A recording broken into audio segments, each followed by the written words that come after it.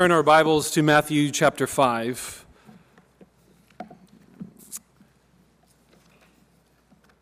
For those using the black Bibles in the seats around you, Matthew 5, the section we'll look at, be page 810. Page 810.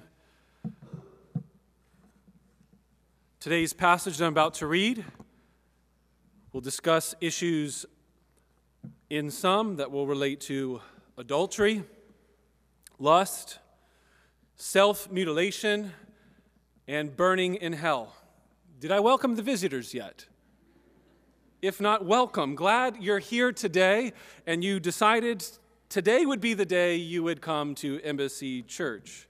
If you're wondering, does this church normally speak about adultery, lust, self-mutilation, and burning in hell? The answer is no, but only so often as a book of the Bible brings it up. It is our practice. We work through just sections of the Bible, particularly books or maybe sections like chapters, and just work through them and see what they have to say to us, because we believe God's word is good, all of it, and we want to see all that it has for us in every part. The last time I was in a church service and this scripture was being preached, it changed the direction of my life and brings me to this stage and pulpit in this church today. I don't want to over-exaggerate it as if it was like the greatest sermon ever. In fact, it's the exact opposite. It was by hearing such a difficult message to hear, and I mean difficult meaning as an aspiring preacher. The last time I heard this, I was working at a church, and a pastor preached this message as he was going through the Sermon on the Mount. And I don't know if I was angry, but I probably was a little upset. I have told this story a number of times, so some of you may have heard this before, but when I heard this text of Scripture preached, the sermon title was 10 Tips for Pure Living in Tempting Times. 10 Tips for Pure Living in Tempting Times. What's the big deal with that, Pastor Phil? Why would that get you all upset? That sounds good. In fact, one person after the message, as I was talking with them, said, that sermon might have been the greatest message I've ever heard on a very difficult topic and subject. And at that point, it made me want to scream. It made me want to shake the person and say, no, the sermon missed it.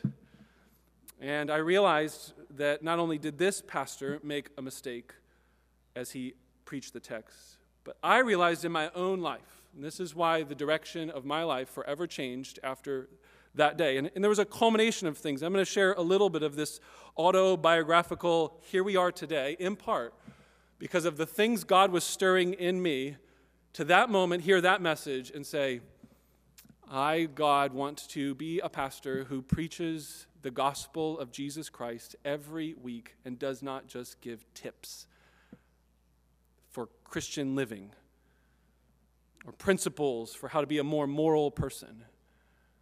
But God, would you so allow me to start a new church, and may the gospel of Jesus Christ be the center of every message.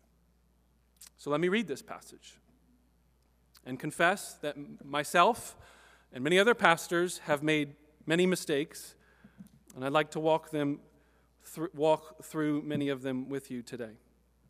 Matthew 5:27 through 30. You have heard that it was said, you shall not commit adultery. But I say to you that everyone who looks at a woman with lustful intent has already committed adultery with her in his heart. If your right eye causes you to sin, tear it out and throw it away, for it is better that you lose one of your members than that your whole body be thrown into hell. And if your right hand causes you to sin, cut it off and throw it away, for it is better that you lose one of your members than that your whole body go into hell. Instead of 10 tips for pure living, I'd like to present this morning 10 problems with purity preaching. 10 problems with purity preaching, and I include myself as a pastor who has made several of these problems. Problem number 1.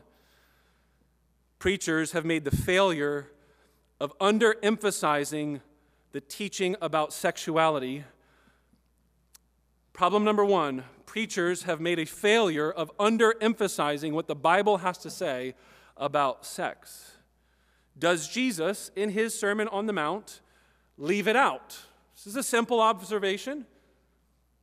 Should be easy for all of us to see. No, he's happy to talk about sexual things. Many pastors and churches do not want to talk about the gift and the beauty of the relations between a man and a woman because it's embarrassing or because they think it's inappropriate. But the Bible is not silent on this issue, so nor should we. We should teach the goodness of this gift in its appropriate context. In the past, as I have taught on it, I have tried to relate this as a fire. Is a fire good or bad? And it's one of those, well, depends on where it is. One of our church members who's sitting in the back row just recently had his whole house burned down because a fire was in the inappropriate place. So we should be freshly reminded that fires are dangerous and powerful, and in the wrong place, they can be very harmful. On the other hand, fires are good. They create warmth and light. And last night, for many hours, I had a fire in my front yard, and it brought community together as we roasted marshmallows. And the fire was good in its contained spot. Jesus does not say sexual desire is wrong in our text, nor does any scripture passage. It is good. God made male and female from the first 2 pages of Scripture to be fruitful and multiply, and it starts with 2 naked people in a garden and a man singing songs at the end of Genesis chapter 2. Is anyone blushing yet? Song of Solomon will make you blush if you've never read it before, but there's a whole Bible devoted to the love between a man and a woman. We do our church and the world a disservice if we do not say the beautiful and amazing message the Bible has to say about sexuality. That's problem number one. Number two, the failure of overemphasis of particular sins, especially sexual sins. A great problem I have seen in my own life and maybe even in my own teaching is to overemphasize the scarlet letter A that we put on people's heads and foreheads, metaphorically speaking, more often than not. When we read Jesus' teaching, do you, as you read verses 27 through 30 of chapter 5, see it especially emphasized over and against the issue we saw last week in anger? Or does he talk just as severely about the issue of anger there? Or how about when we go into the next section on divorce or oaths or retaliation or loving your enemies or giving to the needy in chapter 6 and so on? This teaching is found in a list of teachings. And there is, without exception, no place in the Bible where you will go and it is just talking about sexuality and not talking about other issues and sins that relate to the ultimate core issue of one's heart. So we do, I think, need to talk about these matters, but in a right way and not too much in such a way where we overemphasize it and we make it seem like this is the big litmus test of your Christianity. If you are faithful in this area, but the others, that's okay. That's more respectable sins, to quote Jerry Bridges and the title of his great book, Respectable Sins. There is no such thing as respectable sins. The world is talking about sexuality all the time, and it is telling us that you should not deny yourself. It is like a natural desire of hunger or thirst. If you're hungry, well, then eat. If you're thirsty, then drink. Jesus does not elevate it and overemphasize it, not as a sin that's the worst sin, nor overemphasize it as something that is like, well, this is the thing. Jesus lived a completely celibate, single life, and I guarantee he was the most fulfilled person that's ever walked this earth. He did not miss out. There was no dissatisfaction of living a single life. Singles in the room should take courage to live a life like Jesus and know that you will not miss out if that becomes your lot for your entire life on this earth. And Jesus says, I've come to give you life and life to the full. And for some of you, that might mean denying what seems to be a desire within you to express yourself in this way. But Jesus will say in Matthew chapter 18 that for the sake of the kingdom of God, some will choose to be celibate. For the sake of the kingdom of God, some will choose to be eunuchs, to be celibate their whole life. And praise God for those brothers and sisters in this room and outside this room, and for men like Jesus who live their life not expressing themselves in this way. One of the problems of overemphasizing our sexual desires to seem, well, you need to express it, is that we elevate not only this sin, but that desire in such a way where it misses the complexity and the wholeness of who you are. And in other words, it dehumanizes who you are. You are not a person who is determined and defined by your desires. We are defined and determined by who we are through the gospel, through Jesus, through being image bearers, if you use the language of Genesis 1. One of the better illustrations of this, and almost every time I have a young man or young woman or older man, older woman confess some sort of sexual sin or issue on this matter, I recommend an article, and I will tell you the title of it. You have to pay for it online. I have a digital copy if you want me to send it to you, but that might reveal more information than you wanted to reveal. But if you'd like to just Google and purchase an article, it is called Sexual Sin and the Deeper, Wider Battle. Sexual Sin and the Deeper, Wider Battle by David Powlison. In this article, I recommend to almost anyone who makes this confession to me that they should read it as one of the first things they think through, because we have so overemphasized this sin that it gets no attention and thought to the person that's going through that sin, that there's actually other things going on. And the illustration he uses is similar to the movie theater. Right now, at the box office, my guess is many of you are well aware of a superhero movie that is being played and winning box office awards for all the people that are going to see it. If you go to a movie theater, there's going to be about 20 different showings of this particular movie. It's called Avengers.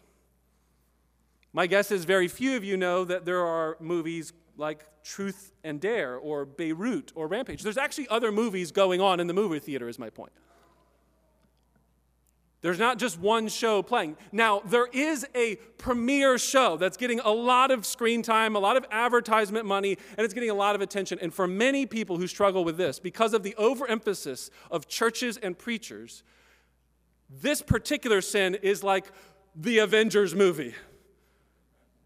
It is on the big screen, the IMAX. It is the one that is blaring in our faces. It is the one that everyone is going to see. And it is the one that, the only one you're thinking, now if only I could beat this sin, then I would be a holy man or woman.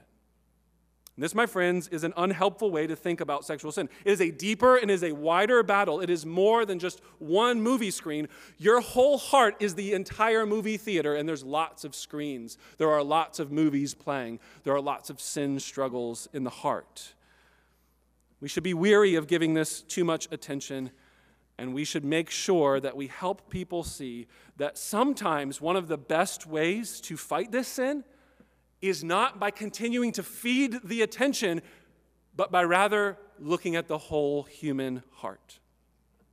Number 3. A problem that has happened in purity preaching is the failure of using fear. I want to call it fear-mongering. The pastors have used passages like this and essentially said, now boys and girls, ladies and gentlemen, you better listen up to what I'm about to say, because if you don't, you're going to burn in hell. Or they might say something like, now do you want to get an STD or have an unplanned pregnancy? Well, then you better make sure you listen up. In chapter 5, verses 29 and 30, Jesus is without a doubt using hyperbole to make a point. He is exaggerating that if your right eye causes you to sin, tear it out and throw it away. Anyone in the room that's ever struggled with lust, if you cover up one eye, does the problem go away? Absolutely not. If you were to get rid of both eyes, does the problem go away? Or the image is still in your head and you could fantasize all day long? This is obviously not the point. The point is not about tips for external behavior modification, as some preachers might say, or fear-mongering to say, well, you better listen up or you're going to go to hell. It is serious. We should be warned. There is something right about the fear of God and the fear of our consequences that should sober us. And so should this passage. We should know that our bodies will be destroyed. You will become less and less human the more you give yourself over to anger that leads to deep bitterness or lust that leads to adultery. It does destroy marriages, families, and careers. This week, I had an email come in that the class that I'm taking right now for my doctoral work had a big adjustment because the man who was the premier professor that was going to teach this class had to resign for a moral failure. I have no idea if it was sexual in nature, but the point was still fresh this week as I'm preparing this message to be reminded that affected me. That affected my plans. That affected other doctoral students who are hoping to have him as the supervisor. That affects his marriage. That he had to resign. He lost his job. Do you see Jesus' point? There's a trajectory your life is on, and one is headed toward destruction. Another one is headed toward life. Which trajectory are you on? This is serious. We should be warned. But we shouldn't overdo it in a way that makes people just have our main motivation be the fear-mongering. Well, I don't want to get an STD. A great illustration of this is the week before I heard the sermon that turned the direction of my life. The week before, I was in Minneapolis at a pastor's conference led by Desiring God Ministries, for those of you familiar with that ministry. I'm at a pastor's conference. The whole conference was just oozing with the gospel, about what the gospel was, how to share the gospel. It was all about evangelism and preaching the gospel, cultivating a culture of the gospel. John Piper was one of the speakers, Mark Dever, Matt Chandler. And Matt Chandler, some of you might know, he's got an incredibly fruitful ministry down in the Dallas, Texas area. And he was one of the speakers at this conference. And at one point, he tells the story about when he was a new Christian in Texas. And he brought a young lady with him to a Christian event. And the speaker got up and he said, it was young people. It was a lot of young teenagers and college students. He got up and he held a rose up, a flower. And he asked that all the students sniff the rose and pass it around. And there's hundreds of students in this auditorium. So think double, triple the size of this. And he starts doing his talk. And as Matt Chandler explains, it just was shameful the way he was handling the text and just scaring kids. Do you want to get pregnant? No. Then don't have sex. All kinds of stuff like that. And then lastly, for his punchline, for his final grand conclusion, he says, oh, wait, where's my rose? And then they bring it forward. And by this point, if you could imagine hundreds of kids passing around a rose and smelling it, it's mangled. The petals are falling off. It's half broken. And he says, who wants the rose? This is what happens if you go sleep around. This is what you're going to offer to your husband or your wife. Is this what you want? And Matt Chandler said in front of all these pastors at this pastor's conference, he felt every urge within him not to shout and scream at that man and say, Jesus wants the rose. And I remember hearing those words and the powerful effect that had for him to just boil inside to say, Jesus does. Jesus wants people like that. Doesn't mean we should live illicitly however we want. We should be fearful of the consequences that God has put. But man, we can overdo this fear-mongering and forget the grace that God gives broken sinners. For those of you who have sinned sexually, Jesus wants messed up roses. Number 4. Purity preaching has failed to expose idols. I kind of alluded to this earlier, so I'll be brief. The problem with 10 tips for pure living kind of teaching gives you the idea that all you need is a few external tips and then you're good to go. At least that's what it communicated to me. It does not communicate that there is a heart problem. The scripture reading read earlier in the service, Matthew chapter 15, where does adultery and sexual immorality and anger and all kinds of evil deeds come from? The problem is not on the outside. You can't just wash your hands and say, well, I'm unclean. It is from the inside. This is the consistent teaching of the New Testament that we need a change in our heart. So therefore, purity preaching has often been so external in its focus and not internal that it has done a disservice. Jesus is clearly talking about the adultery that someone commits in their heart. Did you notice that in chapter 5, verse 28? This is his key idea, that the adultery in the heart is the problem that we should be concerned about. So, friend, do you struggle with pornography or lust? You could get rid of your cell phone, the internet, but that will not get rid of your heart problem. Some of us probably should go from smartphones to flip phones. Some of us probably should monitor or get rid of our internet altogether. We should take severe actions because we heard the warning of Jesus and say, I'm going to be serious about this. But have you asked or been asked or had conversations about why and when and where and what you're thinking before, during, and after those events? Heart-level questions like, have you noticed a pattern that it seems to happen every Friday night when all your friends are hanging out and you feel lonely, and this seems to be the best way to soothe and comfort that loneliness? Have you noticed that you've often had temptations when you've struggled with why God hasn't allowed you to get married?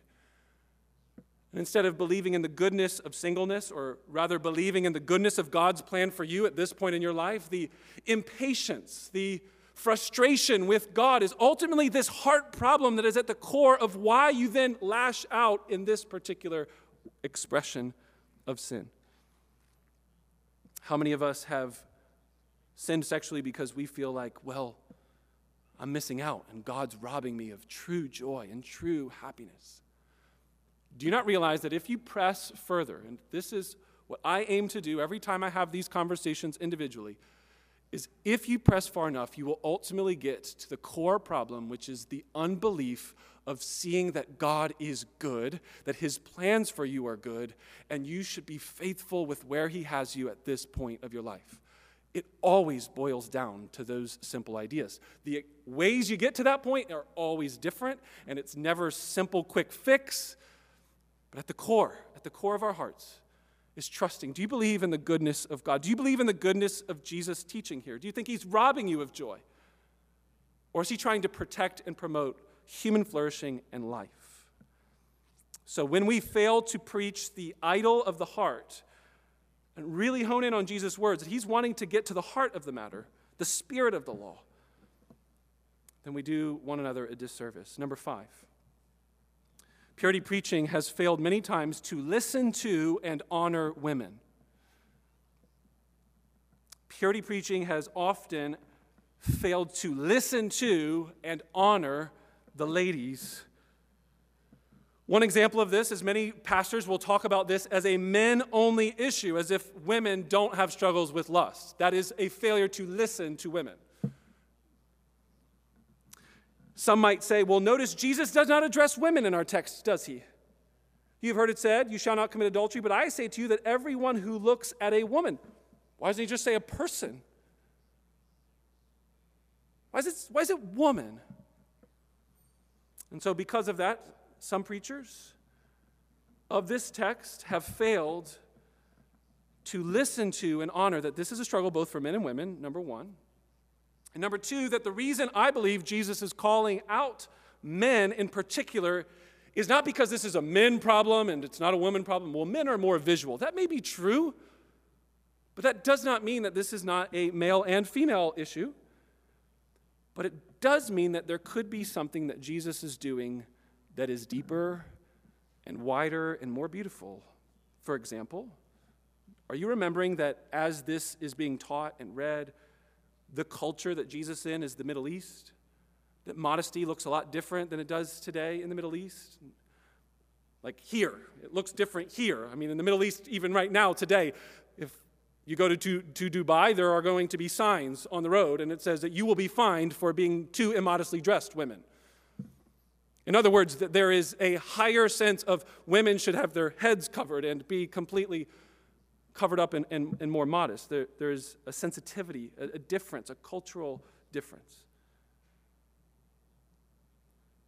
Knowing this, Jesus could be calling out men in part because of that, but probably more significantly because men regularly oppress and objectify women and use power to seduce them, use physical strength, use money, use marriage, as we'll see in a couple weeks as we look at divorce teaching.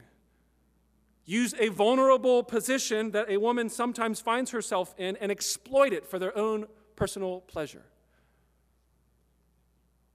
In fact, there is a translation issue in this text. This is one of the reasons I think it's been poorly preached, and this point in particular.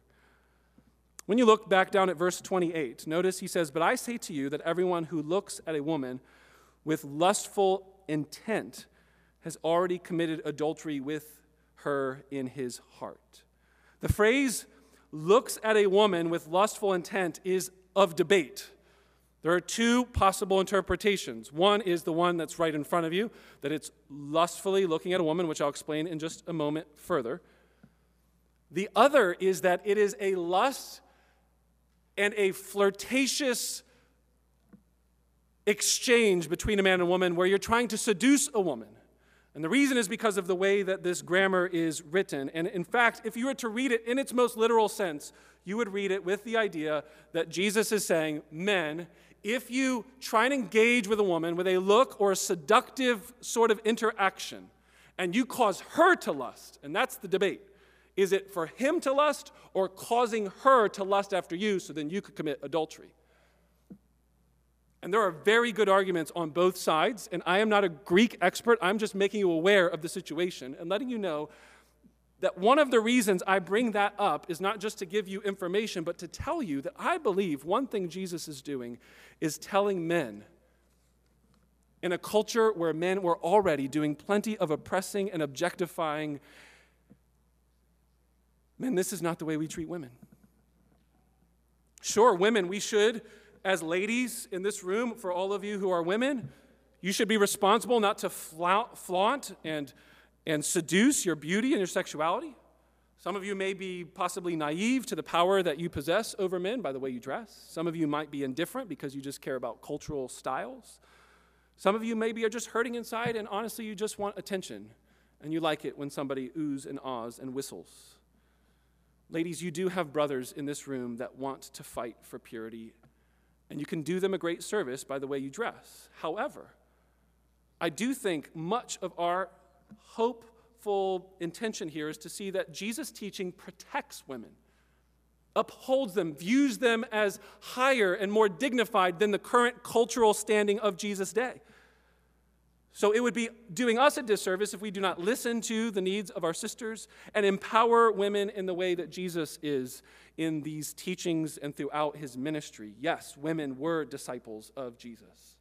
Yes, women were encouraged to sit at his feet in a spot that most women would have said, "What is she doing there? That's only a spot for men." Men of Embassy, how are we doing then at overcoming our fleshly temptations and taking on the responsibility of not seeing that these ladies around us are for our gratification, whether the ones in this room or elsewhere? And the reason I ask us in particular, and this is not a sermon for those outside of the room, but for us in this room, because this week a letter came up from a prominent evangelical woman teacher named Beth Moore. She's had a long ministry of teaching the Bible and the gospel. And she wrote a letter to men. It says, "Brothers, my Christian brothers, especially pastors."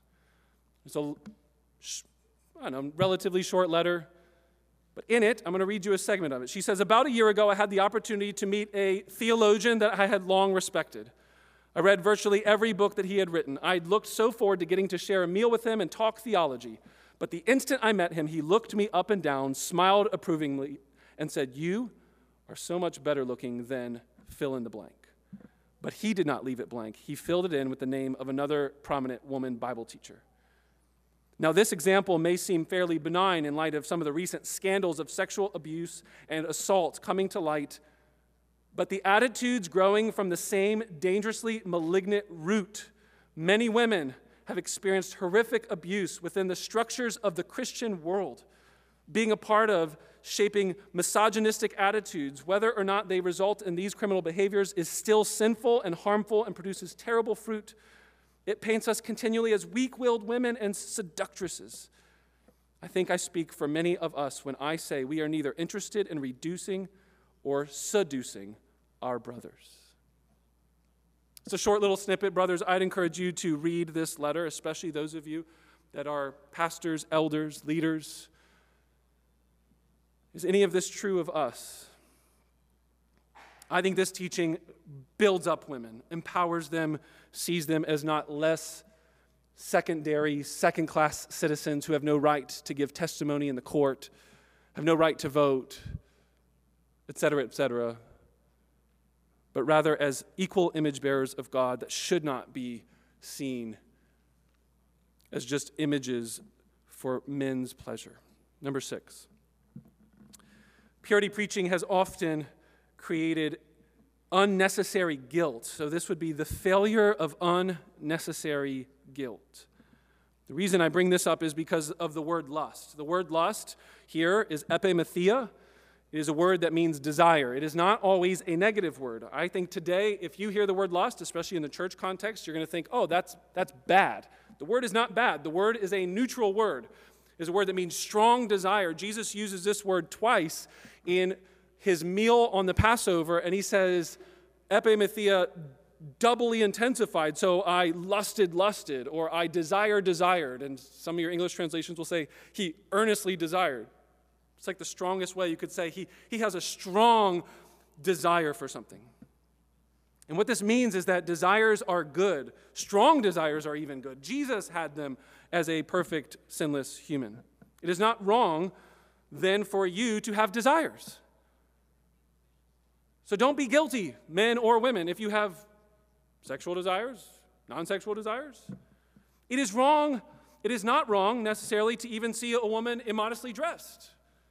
Don't just say, well, I saw that. I saw, and so, oh, that's sin, and I got to look away and be real awkward about it. It's not wrong to see naked bodies. It's not wrong to have a lustful thought come into your head randomly and just, well, where did that come from? It's not wrong to look at somebody else from the opposite sex. That's not wrong. You should not have unnecessary guilt. What is being talked about here is a gaze, a stare. Do you see the difference between the English word looking at someone, and then staring and fantasizing or flirting and seducing? It's one thing to see someone. It's another thing to stare and make fantasies in your head. And this, my friends, is sometimes not clearly understood. And because of that, I think sometimes people carry around unnecessary guilt and baggage. And they might be thinking that they are more sinful than they maybe are. So as Martin Luther summarized, I mentioned this maybe a year ago, he says what Jesus is saying is you may be not able to prevent a bird from flying over your head. Some of that's normal. You might have natural desires or thoughts come into your head. But all of us can prevent a bird from making a nest in our hair. So which is it? Is it just a glance, a look? You see something? Okay. Then you move on. Or do you not move on and you continue thinking about it? This is what we're talking about in terms of a long stare or gaze. Number 7, purity preaching has failed to have clear definitions about the difference between love and lust. in kind of an overflow from point 6. Some of the unnecessary guilt comes out of a misunderstanding of lust. And so a failure to really understand lust and love will lead to all kinds of confusion, and we need to make sure we do not make that mistake. For example, if you were to take 1 Corinthians 13, a well-known passage of Scripture that talks about love, you contrast that with the description Jesus gives here about what lust is. Love is patient. It's the first thing it says. Lust is in a hurry. It is in a rush. It can't wait. It doesn't want to wait for God's timing. It doesn't want to wait for a spouse's timing. I need it now, and so I'm going to do whatever it takes. I'm going to take matters into my own hands. Love is faithful and in it for the long haul. Lust is in it for the short term and only when it feels right or until the high runs out. Love is selfless. Love is about putting the good of another ahead of your own. Lust is selfish. It's about me getting mine. This can happen, my friends, in a sexual relationship between a husband and a wife. There's a way for you to be lustful in a selfish, immediate, I need it now sort of attitude, even to your own spouse. Love is an act of the will, a daily decision to serve and die to yourself with your whole body, mind, soul, and spirit. Lust is about my feelings. It's about falling in love. And I believe when people say that they love each other, too often it is just about lust. I have strong feelings for you. I have desires for you in an intimate way.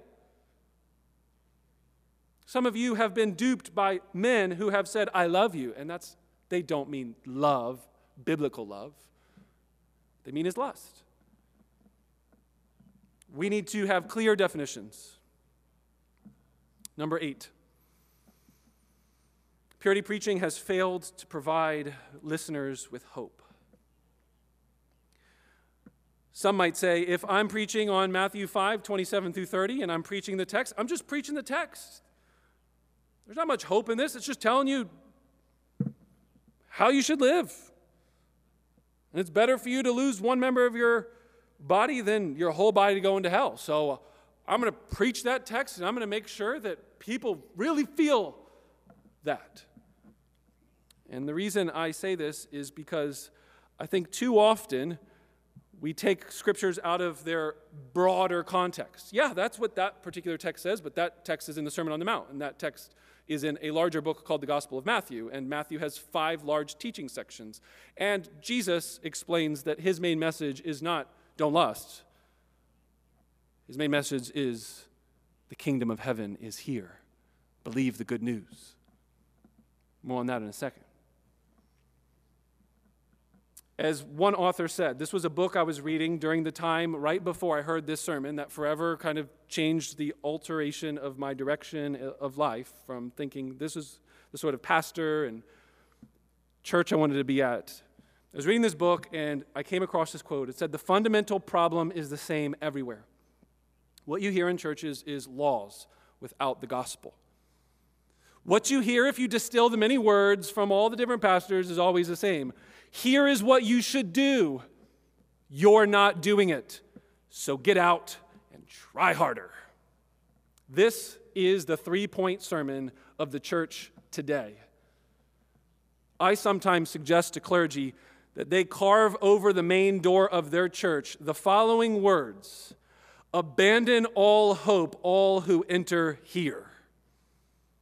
Because if you're looking for comfort and release, you better hold that hope until you leave the church, because from the pulpit, what you will get is law and not grace. So I'm reading that book, and I enter into a church, and I hear 10 tips about purity in a tempting time, and all I heard was law, law, law. Not 1 ounce of hope, not 1 piece of encouragement. Christian Smith is a man who has spent a long time studying what the religion of America is like. And he's done this by surveying many young people, by understanding what young people are hearing from the sermons and teachings that they've been getting. And he came out with this study 10 plus years ago. This is old news from some of you probably. But he coined a phrase, and he says, if you dumb down what all people are hearing in churches in America today, it could be summed up with these three words. Moralistic, which means be good, keep your nose clean. Therapeutic, oh, you've got a lot of hurts and pains. Well, here, Jesus can help you with your hurts and pains. And deism, meaning not Jesus, not the God of the Bible, but just a general belief in God will help with your hurts and pains. And yeah, make sure you be a good person so that way you get the help for your anxiety and your struggles with depression and whatever other hurts and struggles and therapy you need. Moralistic, therapeutic, deism. And right around this same time I'm reading all these books and going to this conference, I learned about this study and realized this needs to change. Churches need to not just give moral exhortations, therapeutic help, and a broad, general deistic teaching from the pulpit and singing in our songs, but a Christ-centered message that is clear and explicit and helpful and encouraging. And so I remember one of the poignant parts of this difficult sermon I was sitting through, where the pastor came to the side of the pulpit.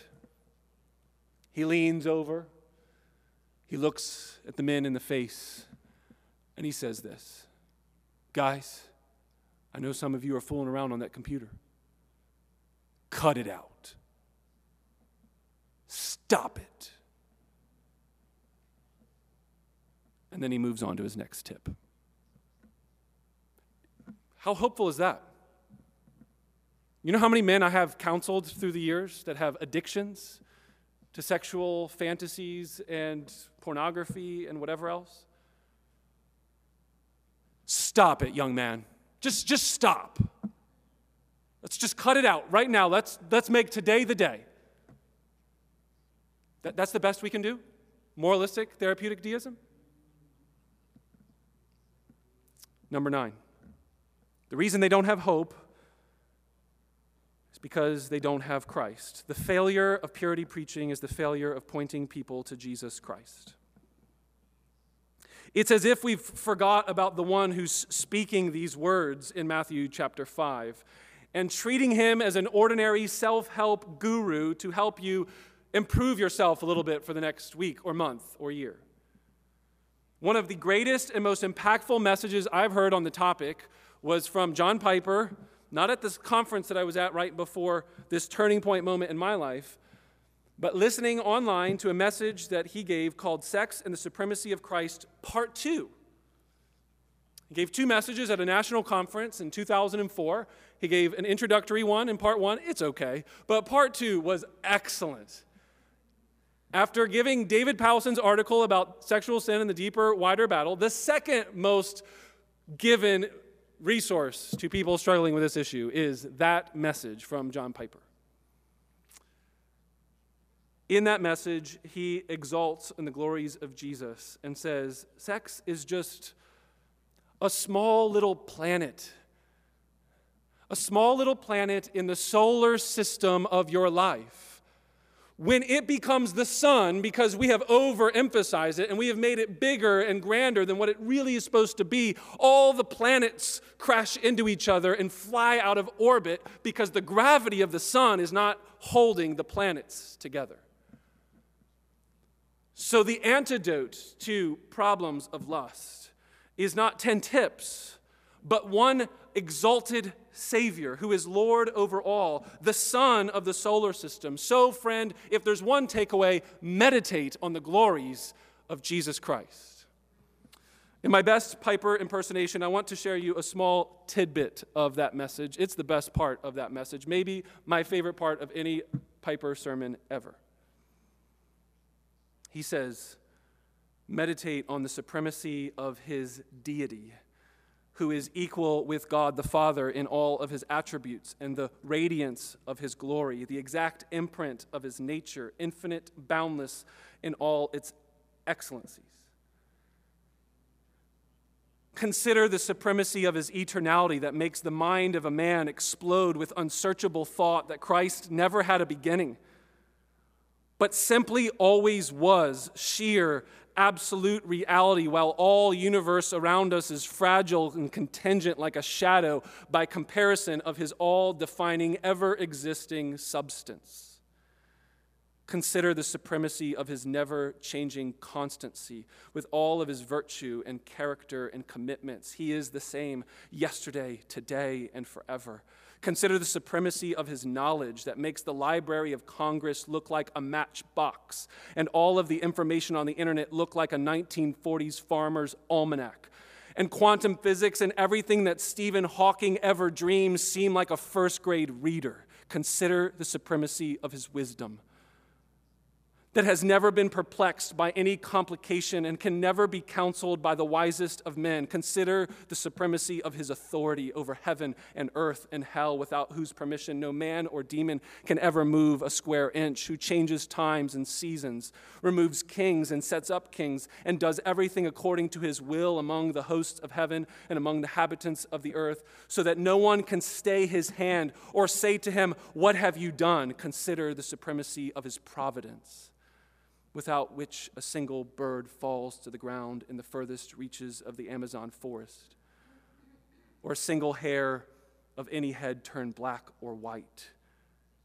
Consider the supremacy of his word, the moment-by-moment upholding of the universe, every molecule and atom and subatomic world that we have never even dreamed of. Consider the supremacy of Christ's power to walk on water and cleanse lepers and heal the lame and open the eyes of the blind and cause the deaf to hear and storms to cease and the dead to raise with a single word or even a thought. Consider the supremacy of his purity, never to sin, or to have 1 millisecond of a bad attitude or an evil, lustful thought. Consider the supremacy of his trustworthiness, never to break his word or let one promise fall to the ground. The supremacy of his justice, to render in due time all moral accounts in the universe settled either on the cross or in hell. The supremacy of his patience, to endure the dullness for decade after decade and hold back his final judgment on this land and on the world, that we might have opportunity to repent. Would you consider this morning the supremacy of his sovereign servant obedience to keep the Father's commandments perfectly and embrace the excruciating pain of the cross willingly? Consider the supremacy of his meekness and lowliness and tenderness that will not break a bruised reed or quench a smoldering wick. I could go on. Piper does. He is supreme and admirable in every way, over all things, from the top of Mount Everest, 29,000 feet up, to the bottom of the Pacific Ocean, 36,000 feet down in the Mariana Trench. He's supreme over all plants and animals, from the peaceful blue whale to the microscopic killer viruses. He's supreme over all businesses and finance and industry and manufacturing and transportation and education and universities and scholarship and science and research and all of the internet and all information systems. And I'm still skipping parts. He keeps going and concludes, as Abraham Kuyper once said, "There is not a single square inch in the whole domain of our human existence over which Christ, who is sovereign over all, does not cry, 'Mine.'" He rules with absolute supremacy over it all. And when you behold Jesus Christ like that, sex just floats as a planet, as just one aspect of your life and not this center sun. Jesus becomes the center. 10th and finally,